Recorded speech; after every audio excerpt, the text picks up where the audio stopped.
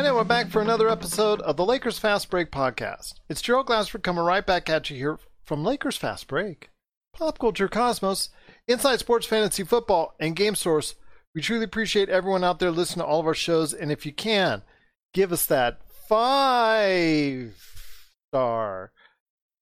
review on Apple Podcasts, or also as well, if you can like, follow, share, subscribe, anything you do to follow us on either Spotify or your favorite podcast outlet, it is truly appreciated. But also do what you can to support the outlets that my two guests are working for and do such great work for as well.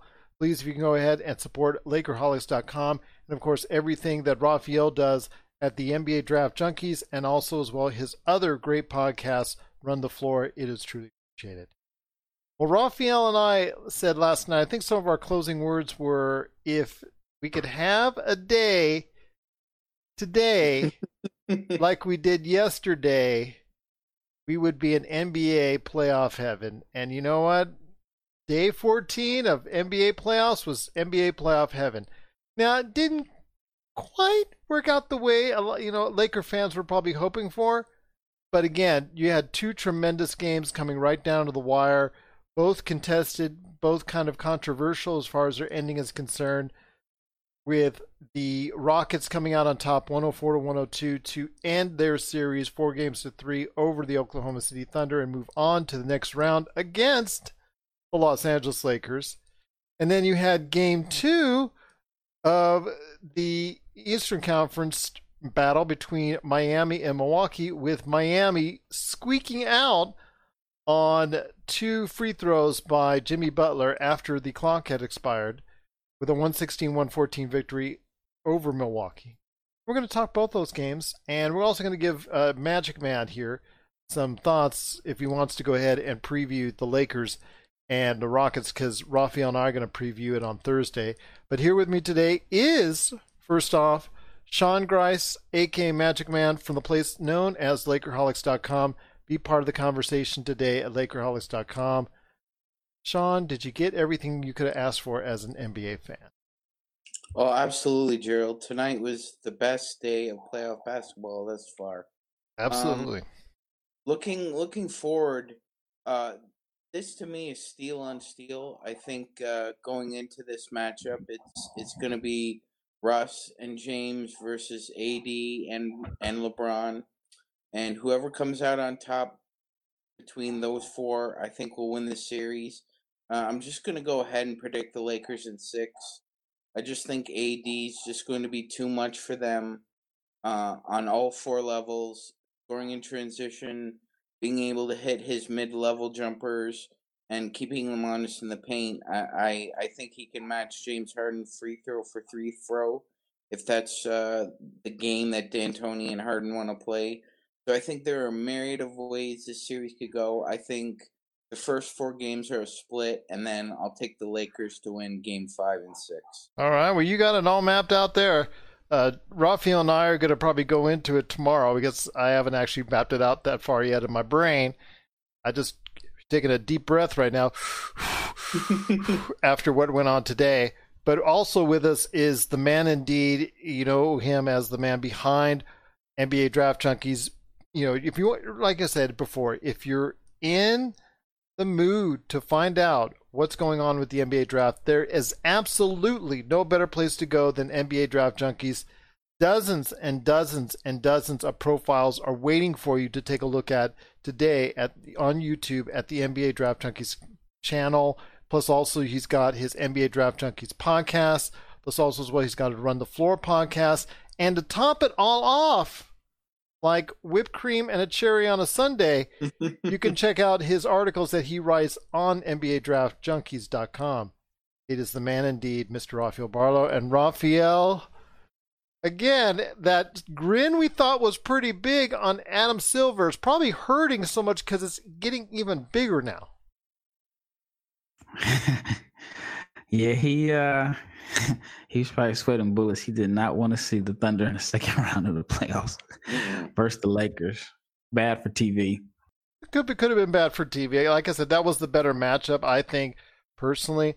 But Raphael, I'll start with you. And the game we're going to cover is first we're going to cover the Game 7 between Houston and Oklahoma City, and it did come down to, like we saw at that very controversial ending. I want to note something out to you when I'm watching ESPN or /ABC as far as their coverage usually, and when Mark Jones is on there, and I really, really like Mark Jones, especially when he's with Doris. But today, if I hear another phrase or another reference from Mark Jones referencing the clutch time that Chris Paul has, and then right away, not even as he gets it out of the sentence out of his mouth, Chris Paul manages to turn over the ball or do something bad or do something with it that's an error. I mean, Chris Paul literally had the game in his hands today, and this is what he says. This is what, well, actually, Mark Jones was saying, this is what he lives for. This is what he lives for. He doesn't shy away from it, yada, yada, yada. And it seemed like time and time again in that last 2 minutes, he didn't shy away from it, but he also didn't help his team either. Well, Mark Jones has not watched, he must not have watched any Clippers games, because I always felt like when they came down to the last shot or whatever, Chris Paul never took it. Even today, I've been critical about Chris Paul, and I've said it before in the show. Great player, but we used to, my little group of friends would call him CP3 quarters, because I always felt like he deferred in the fourth quarter. And if you look at this game, this play sums up how I felt about him when the game was on the line. It was like 13 seconds maybe when they had the ball, and he almost turned it over. And then Gilgeous-Alexander didn't want the ball, and then he dribbled from one end of the court to the other, and they were expecting the undrafted rookie, even though he had a great game and he was knocking down shots, to take the game-winning shot for them. And then also I feel like Chris Paul was 6 of 6 from the free throw line. Why didn't he shoot the free throw? Yep. Go ahead, Sean. I was confused. Yeah, I'm with Raph. I was confused. Like, why aren't you sending up there? I think he's over 93% from the line in the clutch. Yeah, and so I've just always felt that even when he was with the Clippers, if they had a big possession late in the game, he would defer, and JJ or Jamal would end up taking the shots. And even though this year that lineup they had was clutch and they were the best lineup on the floor, it didn't seem like anybody wanted to take the last shot. Didn't seem like it, did it? Except for, you know what? Except for Lukas Dort. Give him all the credit you can. Yeah, James Harden had an incredible, and I think I'm just like almost shaking my head when I say this, incredible defensive play. But give him all the credit. Dort didn't hesitate. Now, it takes him a while to get his shot off, and ultimately that was his undoing, because that made it easy for James Harden to block the shot. But you know what? He tried to take the shot that Chris Paul, Shea, or Dennis Schroeder should have taken instead. Well, I even think he was in a situation where he had to take it. Oh yeah, he had no choice, but he didn't. He didn't hesitate. He got the ball. He didn't try to. It takes him a while, and that split second, extra second that it takes him to wind up, that's what cost him in the long run. And you know what, Gerald, you're absolutely right. And I think with like a summer and a whole season, that can be a correctable shooting mechanic problem to correct. This was the best version of Dort that we've seen. Oh yeah. If he can play like this, not every game, but like every 2-3 games with Shea, that's your backcourt of the future right there. Well, like I said before, Don, that I give the kid all the credit in the world. His game is still unrefined. When he goes to the basket, it's still a rough watch. I mean, there's still a lot of things that he needs to work on, but I like what I see. The kid's got bravado. They're like a parking lot. They're like Rajon Rondo distance. You know who he reminds me a lot of right now? John Starks. Now, I'm not comparing him to John, but he's capable of a brilliant performance one night, and then you're shaking your head at his intensity the next night. So I think if he gets under control and again has another season under his belt, I think that that those little hitches in his game will be corrected. It is going to take a little time, but the future's looking bright for that kid, and I'm rooting for him. Just some great effort by him. But he needs to fire his agent. Yeah, absolutely. Because horrible. What did you say earlier about his contract, Raphael? He needs to fire his agent. He signed a 4-year, $5.4 million deal. And after year 2, it's a team option for year 3 and a team option for year 4. And that's just like, it's the biggest bargain. I mean, I think if you did a redraft right now, he could probably go lottery. And why didn't we do that with Taylor Horton Tucker? My God. Well, I mean, Rich Paul wasn't going to allow him to be in such a bad deal. I mean, even most guys, when they sign a 2-way contract, you sign one and you maybe sign a two-year deal, but you give your player an option just in case he outperforms it, that he can put himself in line for another contract. But that's Sam Presti for you, man. He's brilliant. Well, that's also the agent not having any faith in his client. Let's put that right there for you as well.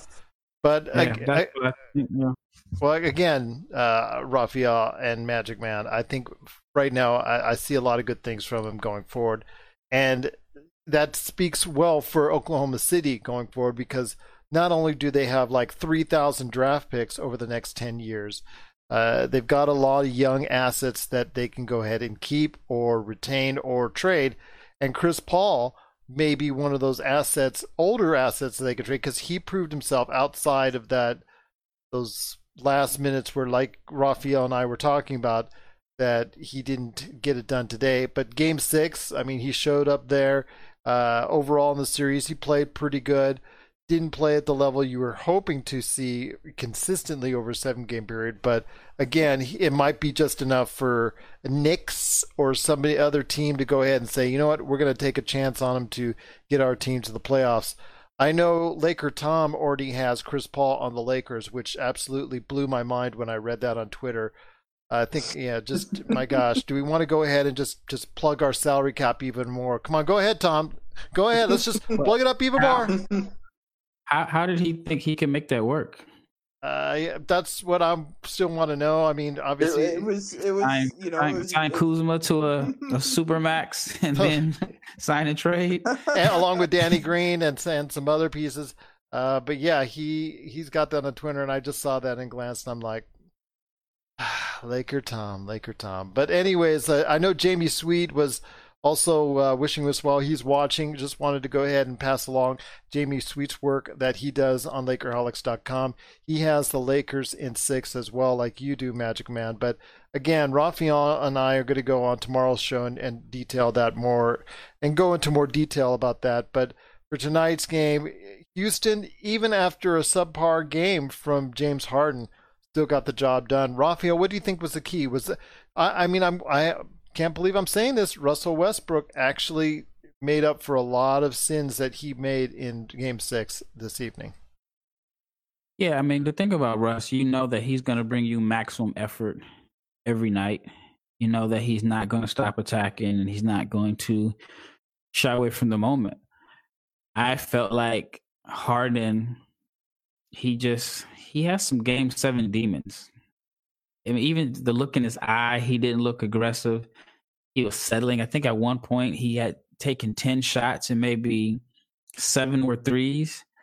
And I mean, Steven Adams did a good job of, blocking the paint. And then, Dort, we already mentioned how he did a good job of just making sure that Harden couldn't get the favorable matchups on the screens. But Harden just wasn't aggressive to me, as he normally was. And I know you do a lot of skills training and whatnot, but when you look at Dort, the way he plays defense, the one thing I notice the most, besides him fighting over the screens like his life depended on it, is his head movements. If you see him actually, as he closes in, and as he's playing Harden, as Harden's trying to go ahead and gauge whether he needs to go ahead and penetrate or shoot, you could see his head always moving. Dort's head is always moving, looking for a screen, but yet still keeping his eyes on his opponent. I rarely see that with any consistency from defensive players out there when players are on the defensive end. I think that's incredible. I think that's something that every coach should teach, because you know what? If you do, you're going to go ahead and create a lot better defensive players out of it, Rafael. I don't know about how you. To me, I just saw it and I just immediately just thought that, you know what, this kid is made for defensive. Yeah, I mean, it's want to. Like, he doesn't want to be screened. But I know one play it cost him. It was a play where they did get the favorable matchup, and then instead of sticking to Covington, he went to double Harden when Steven Adams was out there. And Adams didn't rotate over. Well, I think Adams ended up having to switch just because of the screen. And then it looks like it should have been a switch, but he ran out there when Harden had the ball on the left side, and he ran out there and he left Covington wide open and he hit a three at the top of the key. I thought on that play he made a mistake of being, I guess, kind of like his Avery Bradley, where you're caught up in the individual matchup. That was a key bucket. But overall, man, he's put himself in position to be Oklahoma City's starting wing. This is Raphael from NBADraftJunkies.com, and you are listening to the Lakers Fast Break. Hey, Lakers fans! Looking for the best place to go for up-to-date news, information, original videos, articles, podcasts, opinion pieces, and discussions about the Los Angeles Lakers? Well, look no further than Lakerholics.com. With a legion of followers always there talking about everything Lakers and the NBA, there's no better place to go to share your fandom as the team heads toward another championship run. So stop by and be part of the conversation today at Lakerholics.com. So again, Houston moves on to the next round against the Los Angeles Lakers. Like I said, it was the matchup we thought we'd see, but I think there's going to be, at least in the first game, a little bit of fatigue set in for Houston Rockets. So the Lakers need to capitalize on that because the Lakers are fully rested, which you and I have seen may not always be the best thing for the Lakers because they always seem to come out a little bit rusty, but I'm looking forward to seeing what's going to happen on Friday, and you and I are going to be previewing that coming up on Thursday's show. But for today, Houston gets the victory 104-102 over Oklahoma City. Looking forward to more action. And again, Oklahoma City's got a lot to look forward to going forward in the future. They've got assets galore, so I'm looking for Oklahoma City to make some good moves going forward. And they could be, for the next 5-10 years, one of the best teams in the NBA. Magic Man, Raphael, do you guys both agree? I do. I don't. Really? Go ahead. Elaborate. No, I want to hear it. I love the contradictory fashion, so tell me. Well, they're going to have to be bad enough to get a top pick. So they may have a bunch of picks, but if they're a bunch of, 17 or 18th picks, then I don't know. Like, look at Boston. They have a bunch of picks. Like, they have 3 picks in this draft, and I don't think they're going to be able to get much for them. I mean, they benefited with Tatum and Brown. But I think Oklahoma City, unless they get rid of Chris Paul, they're going to have to bottom out. Then I think if they can bottom out and get a top 5 pick that's their own, then it helps them. But if they end up having a bunch of picks that are, like I said, in the mid-teens or whatever, I don't know if it's going to make that much of a difference. I think they can do that. I think if CP3 goes, Steven Adams is on the block too. And they'll try. Right. Then they'll just start from ground zero with Jordan Shea. Gallinari is the only free agent. Is that correct? Yeah, and Schroeder's got a really nice deal too, so you could maybe trade him for protected number 1, or who knows what price you could get for somebody like him. Absolutely. Yeah. So you never know. I think it's tough because they had such a good year this year, and that's the thing. I sorry, Raphael, I didn't mean to interrupt you. I just was gonna say I think Presti just took this year to figure out what he's going to do in the off season, because I don't think this same team comes back. There's no way. I don't see it. Go ahead, Raphael. Which is tough. You tell the fans, I know this team was great and we overachieved. We were a second away from making it to the second round. But this isn't in our plans for the future, so we're going to break it up. we're possibly going to lose Gallinari for nothing. And But I mean, he's the kind of guy who can make those decisions and not even blink. So yeah. the right guy in charge, at least. Before we go on to the next series, I just want to ask you guys a question.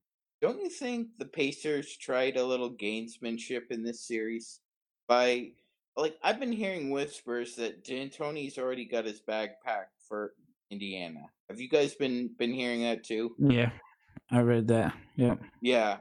So I'm just wondering if that was a little bit of gamesmanship by the Pacers, just with the timing of firing Nate. Well, there's always those rumors that come out the next time.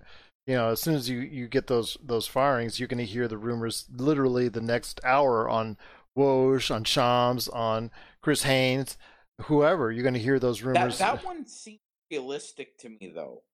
Some of it's put out by agents, some of it's put out by sources, some of it's put out by just sheer rumors and people throwing names out there. But D'Antoni going to Indiana is a definite possibility, but that's not the only place. If he leaves, if let's say they get beaten by the Lakers in 6 or 5 or 4 or whatever, and D'Antoni leaves because they will be clearing house in Houston, that could be all the way up to Daryl Morey. We're still, wait to be seen. But if small ball doesn't end up going as far as small ball, they want in Houston, D'Antoni's going to be a wanted individual, and not just there. It could be New Jersey, could be all over the NBA. I know he will be a wanted individual.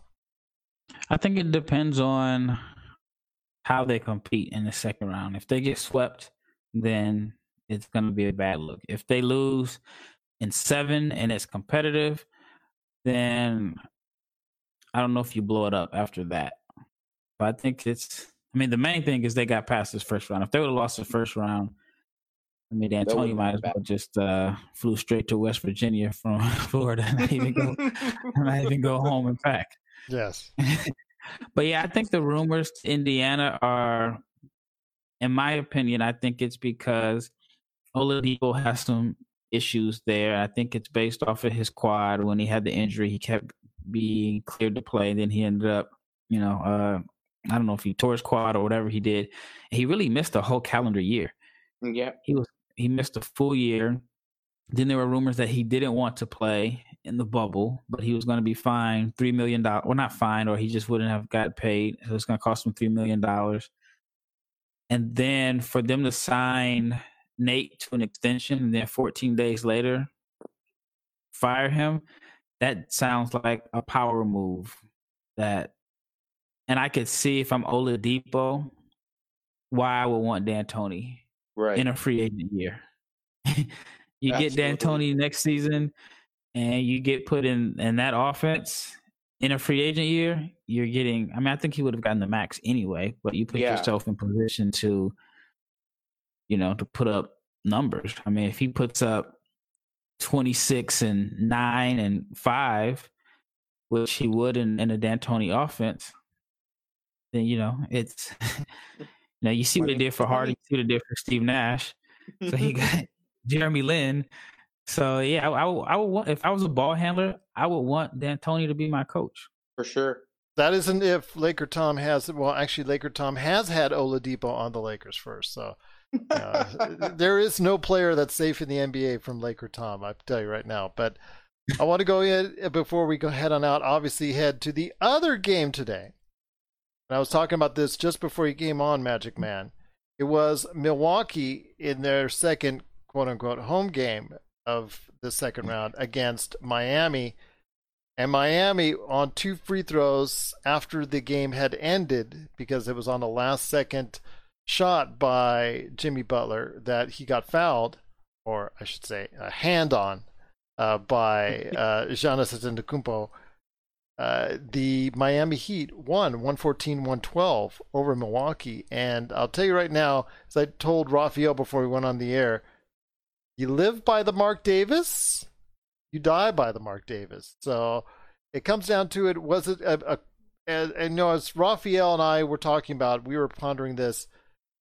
I'm going to go with you, Magic Man, first on this. Do you think the last 2 calls by referee Mark Davis, where I think it was Middleton that took the 3-point shot that got fouled, and I put that in air quotes, got fouled by a standing straight up, hand straight up, maybe moving.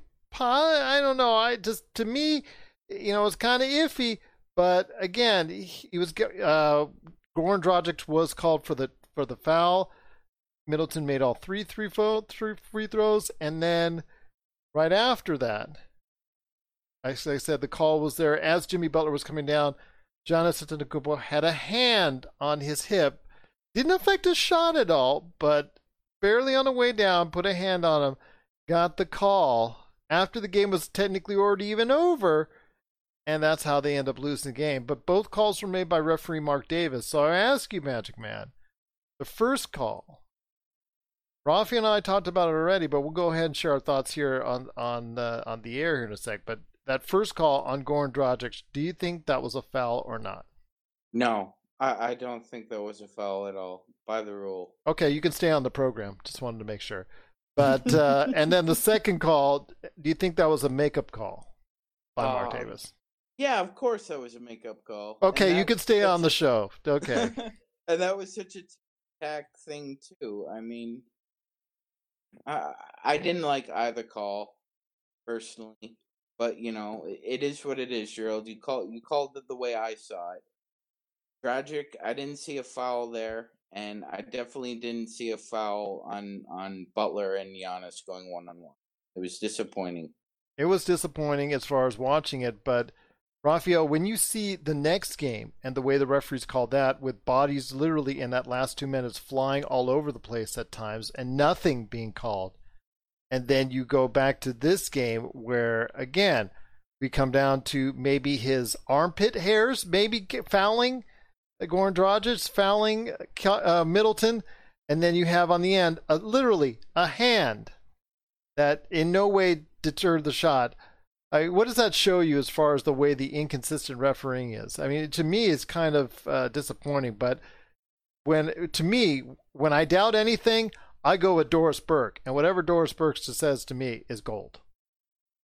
Well, it's the human element. I remember once reffing like my brother's 9th grade fall basketball league, and I remember making a call, and then I thought about it. I was like, "Ooh, probably that wasn't a foul. It was just my human reaction." But then if I go back on it, I look like I'm indecisive. So I knew I was wrong, and I did what the referee did today. Next play down, call a foul, even it out. And so I remember another referee made a statement to me and stuck with me. I mean, I think about it all the time. And he says, "Yeah, you blew that call." I said, "Man, I know." He says, "Are they making every shot?" I said, "No." He says, "We're not going to make every call." Fair enough. And I thought about it in that moment. He probably blew the whistle thinking it was a foul, and then probably just reacted. And he knows if he says, "You know what, sorry, that wasn't a foul," inadvertent whistle, then he looks indecisive. And we see there's no crowd affecting these guys' decision making. This is critical thinking in the moment with each other or by yourself. You're not affected by crowd noise. You're not affected by I think you're affected by the benches and the players because you can really hear them. Yeah, for sure. That's affecting definitely. It was one game. Go ahead. Yeah, no, I was going to say it was one game I remember. It was right by the bench, and the ref didn't make the call at first, but you can tell he was totally influenced by the bench. I think it even happened today. I think Westbrook had the double dribble on the baseline where he went up, he lost it, and they were going to keep playing, but the reaction of everybody on the Thunder bench jumping up and down, and it probably was a second or two, maybe even 3 seconds went by when he decided to call double dribble or whatever he called travel. So. And then there was also a call later on, I think very close to the end, where they made a call, the refs made a call, and they were about ready to go on it, but D'Antoni, I think, made such a stink that they took a second look at it and eventually got the call overturned. So that was like a Barnyard. The Eric Gordon one? Yeah, I think so. I think it was close to the end. Charge on Gallinari. Yeah. So that's and so I'm just tell you right now, like it becomes more and more evident that in this type of game with no crowd, that these benches are becoming more and more part of what's going on. I think we should all just go like this for the entire game. Just have every call taken a look at, because this is every time every player has any type of thing. We're seeing this all the time. Can we just stop doing this, please? I mean, it just seems like you only get one call a game. You only get the chance to go ahead and overturn one call each games. But again, I've seen every NBA player do that on almost every possession. It's kind of irritating. But I will say that when it's called for, these guys referees, like you said, Raphael, they're human. They make decisions. Sometimes it's not always the right one, but they do have time now to go ahead and take a closer look at these things in a fashion that's a lot less distracting, as far as without the crowd, than what's normally taking place. See, if I'm the Bucks right now, I'm a little bit more discouraged being down 2-0 than I would be if I'm the Raps.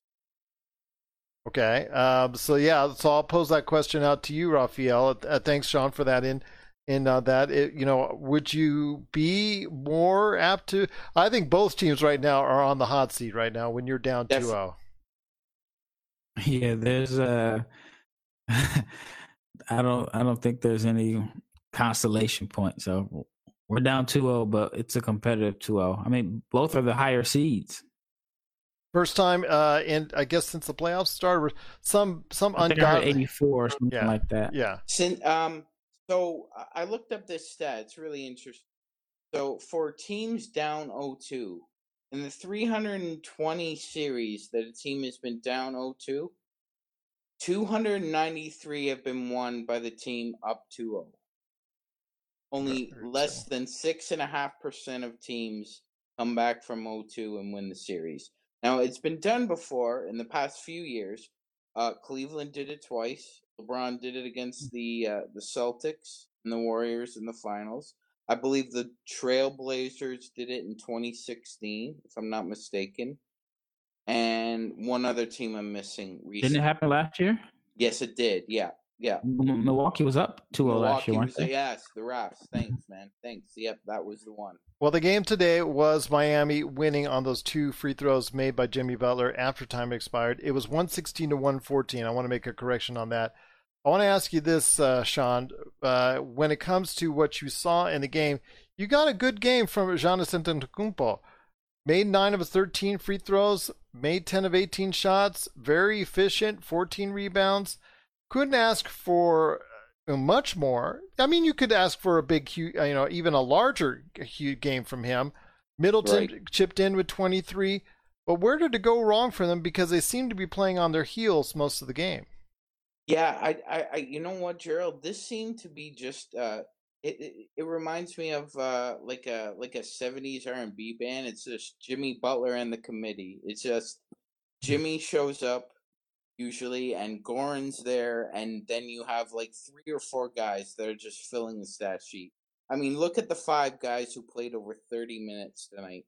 You have at least 3 rebounds, over 4 assists, 12.5 points. They've just got players up and down the floor, and I really don't think Milwaukee has the kind of yes, they can match them depth wise, but Miami has specialized players who do certain things. Like the way Spo coaches the Heat, it's the Pat Riley way. And the Pat Riley way is the same way all the time usually. You have to play defense, you have to rebound, and you have to be 100% effort, 94-50. You give me those 3 things, I can work within the boundaries of what your weaknesses are. And even a player coming off their bench later in the game, like Derrick Jones Jr. from UNLV, he came in, gave them a big lift defensively, and that's something we saw trending tonight, Raphael, is the fact that defense was paramount in this game. Butler, last game I was telling you at length about complaining why Giannis Antetokounmpo was not playing Butler. Well, today he didn't have a huge game. Wes Matthews did a great job on him. But again, if you have a hot player on Miami, like Goran Dragic was today for the Heat, Why do you not have Giannis Antetokounmpo on that player? Well, I think what makes Miami difficult in that sense is that they don't have one guy that they rely on. So they proved today, and I guess it's similar to what Sean said. He feels like the Raptors are in a better situation, been down 2-0. Because if you look at the stats, you can't say, all right, Butler killed us again by scoring 30. They got a balanced attack. Giannis played a whole lot better, and the free throws weren't the issue this game. And Miami just ended up having a balanced attack where I forgot how many guys had double figures, but it was quite a few guys had double figures, and I don't even know if anybody scored 20. Or maybe Dragic. Goran Dragic, 23, I think he had. Yeah, so I mean, if you take him off, I think whoever, like if you put Giannis on Dragic, then Butler could get loose. Or if he's getting to the basket and they're getting hockey assists. What really should be concerning for the Bucks is that Hero played pretty well tonight, but neither him and Robinson have really caught fire yet in a game. And that's going to happen at least once in this series. So they're already up 2-0. This is really desperation time for the Bucks. And what I think Bud has to do is he can't rely on regular season minutes. Giannis played 35 minutes and 38 seconds. Middleton played 33 minutes. Why are you playing those guys less than 40-something minutes? Yeah, I mean, your superstars got to be 40, 40, 40, right? Got to be able to get at least 40 points in a game, play 40 minutes, and you have the same attitude whether we're up 40 or down 40. I agree. I guess it's always unfair to compare anybody to LeBron or Kobe, but they would not have played 35 minutes. Phil was going to play you 42, and it felt like Phil's philosophy is we're the Lakers, we're on TV. We have enough TV timeouts and breaks to where you can get your rest there. I was going to say, even a guy like Tony Parker, I remember like him arguing with Pop. I'm 29 years old, Pop. I could play the whole fourth quarter. Or LeBron will just, if LeBron's sitting on the bench and he sees something he doesn't like, he's going to get up anyways. And he's going to check himself into the game whether the coach wants it or not. That's how much cachet he has. And with him or Anthony Davis, you got to go ahead and play them the majority of the minutes. With your stars who are affecting the game, like Giannis Antetokounmpo and even Chris Middleton, you've got to go ahead and play them the majority of the game. But again, it comes down to is on the defensive end. I just see their defensive schemes not up to par with what I'm seeing from Miami. Miami, I'm seeing hands fly all over the place. I'm seeing knockdown balls. I'm seeing knockdown passes. I'm seeing steals. I'm seeing those type of forced turnovers that I'm not seeing as much of on the Milwaukee end. And I really think that it, to me, is the difference right now in this series is that I see a little bit better intensity on as far as the team defense is concerned. Do you agree, Magic Man? 100%, Gerald. I couldn't agree more. It almost reminds me of the Bucks are a team that really relies on, like timing. Like they're a rhythm and timing team. So if you can interrupt passing lane or you disrupt, a curl route by Middleton or maybe a back cut, it just screws them up somehow. Like you can get them off kilter and then all of a sudden Brook Lopez has happy feet in the post or, Giannis runs into the paint and there's Crowder or Duncan Robinson waiting for him. So I've spoken through a lot of different matchups at them. And like I said, I don't think, but like Raphael said, Bud's got to react like in the game. Like he can't wait till halftime or when he's watching, the loss tomorrow, make these changes. They have to come right away. Go ahead, Raphael. I think when the game first started, he went with his normal substitution pattern. I think Giannis comes out in the first 5 minutes, and it's like it seems so scripted. But I think the reason why Miami's defense is looking a lot better, even though they only won today's game by 2 points, is because we all know Milwaukee's offense is based off of one guy.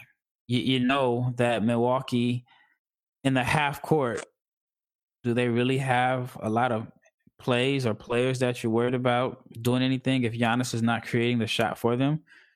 Because in the Milwaukee's most dangerous when you miss. If you miss a shot, then you got to sprint back because Giannis put so much pressure on the defense. But if you can get Milwaukee to play in a half-court game, then they struggle because Giannis isn't necessarily going to beat you off the dribble because you already know straight line drive, you cut it off, he's going to spin, have a guy there, and it's going to be a charge. Bledsoe has the speed to get into the paint, but they don't really have like a really good shot creator outside of Middleton. You know, if the Lakers get in the jam, late shot clock situation, you got Bron that can beat you on 3 levels. 4, if you know, whether it's the pass, the mid-range, the 3, getting to the rack, shooting free throws. You look at, I mean, Houston is supposed to have 2 guys that can do that. But with Milwaukee, you know, if Giannis has the ball, it's a hard drive, spin. And if you're waiting on the spin and you're not, and then you're not leaving a shooter, then they're in trouble. Yeah, and Raphael hit the nail on the head. And like a Miami defense, they won't let something like that happen. Close out the shooters, you close out their airspace. That's like the number one rule of a Spo Pat Riley defense. We're signaling the ref for a quick timeout, but we'll be back with more of the Lakers Fast Break podcast. Check out what's been going on with the Pop Culture Cosmos Show and the PCC Multiverse. I see the potential for basically like another Netflix kind of paradigm shift where here comes this other major player. They have a ton of resources. Apple could change the way that entertainment is consumed. They say it's the only time this year that you'll have stars from each brand battling each other, and we know it's not going to be the case, but they like to say that, and more power to them, I guess. Well, it's a big first step, bringing all those superheroes together. There were definitely some parts of the movie that I really enjoyed, and then there were some parts that I thought just kind of fell short of expectation. Part of it has to be something to do with how it's being promoted, and this is a thing where audiences do not agree with critics. That's the Pop Culture Cosmos Show. And the PCC Multiverse, every week on Apple Podcasts. And over a dozen of your favorite streaming and podcasting options. Well, it's going to be very interesting to check out indeed when Game 3 happens. That's going to be coming up here in a couple days, so I'm looking forward to seeing that game. Plus also, the Lakers now know who they're playing against. It will be Houston Rockets, so it will be tall ball against small ball, or who in this chess match will go ahead and make the maneuvers first, whether they want to go big or whether they want to go small. We'll have to wait and see how that matches up. Raphael and I are going to be sharing our thoughts on that tomorrow. Magic Man, while you're here, you want to go ahead and share any last thoughts before we head on out?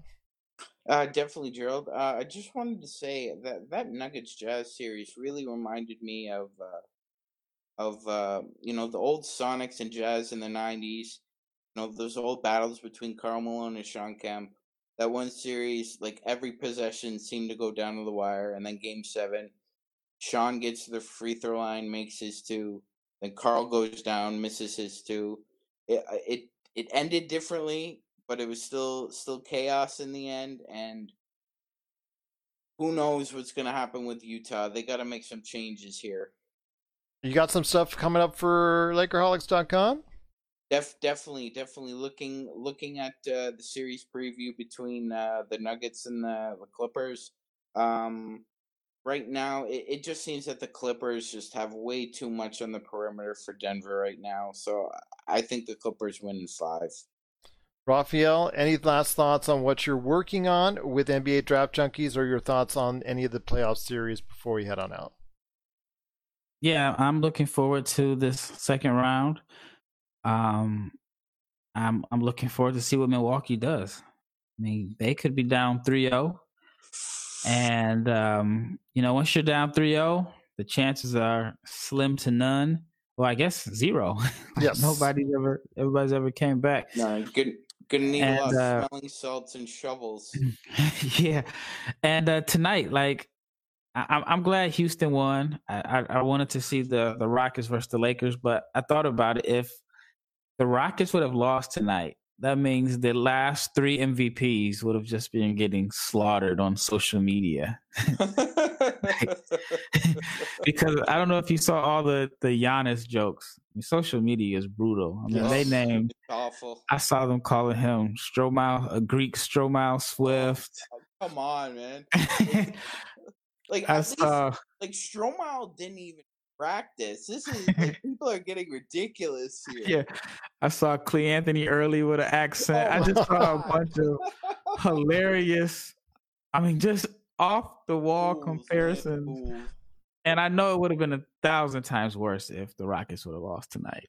It would have been bad. So, I mean, I'm enjoying the playoffs because the games have been good, but social media makes it even fun because you're watching it with a bunch of strangers that you don't know, and everybody has their own opinions. So that's what makes it fun, and how social media is kind of bringing everybody together, and you're watching it with like millions of people at the same time that you can actually kind of interact with or read what they're saying. So I'm enjoying that part.